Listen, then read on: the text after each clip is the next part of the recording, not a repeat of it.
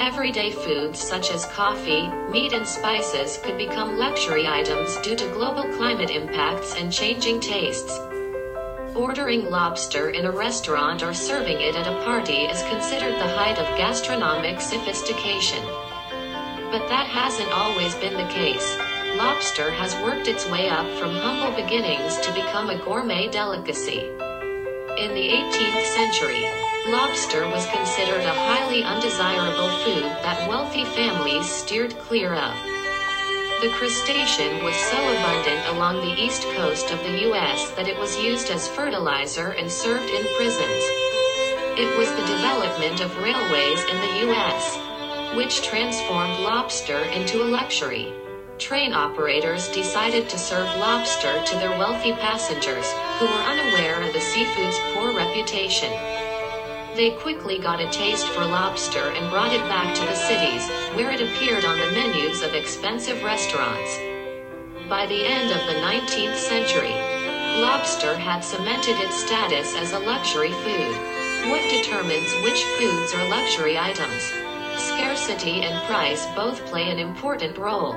You might also like the food that could last 2,000 years, the forgotten medieval fruit with a vulgar name, a day in the life of a flavor inventor like lobsters. Oysters have long been associated with fine dining and special occasions, largely due to their high price. But they haven't always enjoyed this status.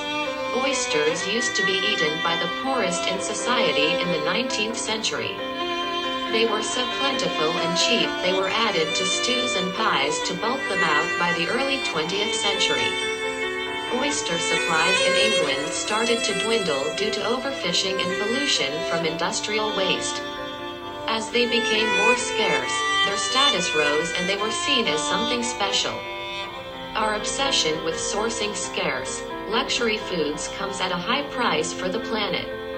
As a particular species of fish or seafood becomes more scarce, the price goes up. The increased value gives people an incentive to fish even harder and catch the remaining ones, which can lead to an extinction spiral. When and where we eat certain foods also determines how much we value them. Eating context is really important for creating desire, noting that luxury foods are often associated with special occasions, such as eating in restaurants or holidays.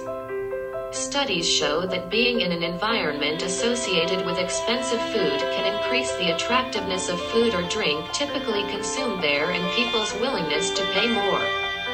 A recent study found that people's desire for sushi increased if they ate it in a sushi restaurant, rather than on the beach.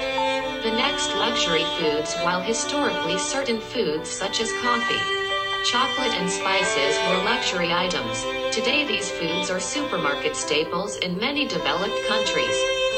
However, rising temperatures and unreliable rainfall could turn teas around again over the next few decades. Anyway, we are what we eat. No matter what do you like.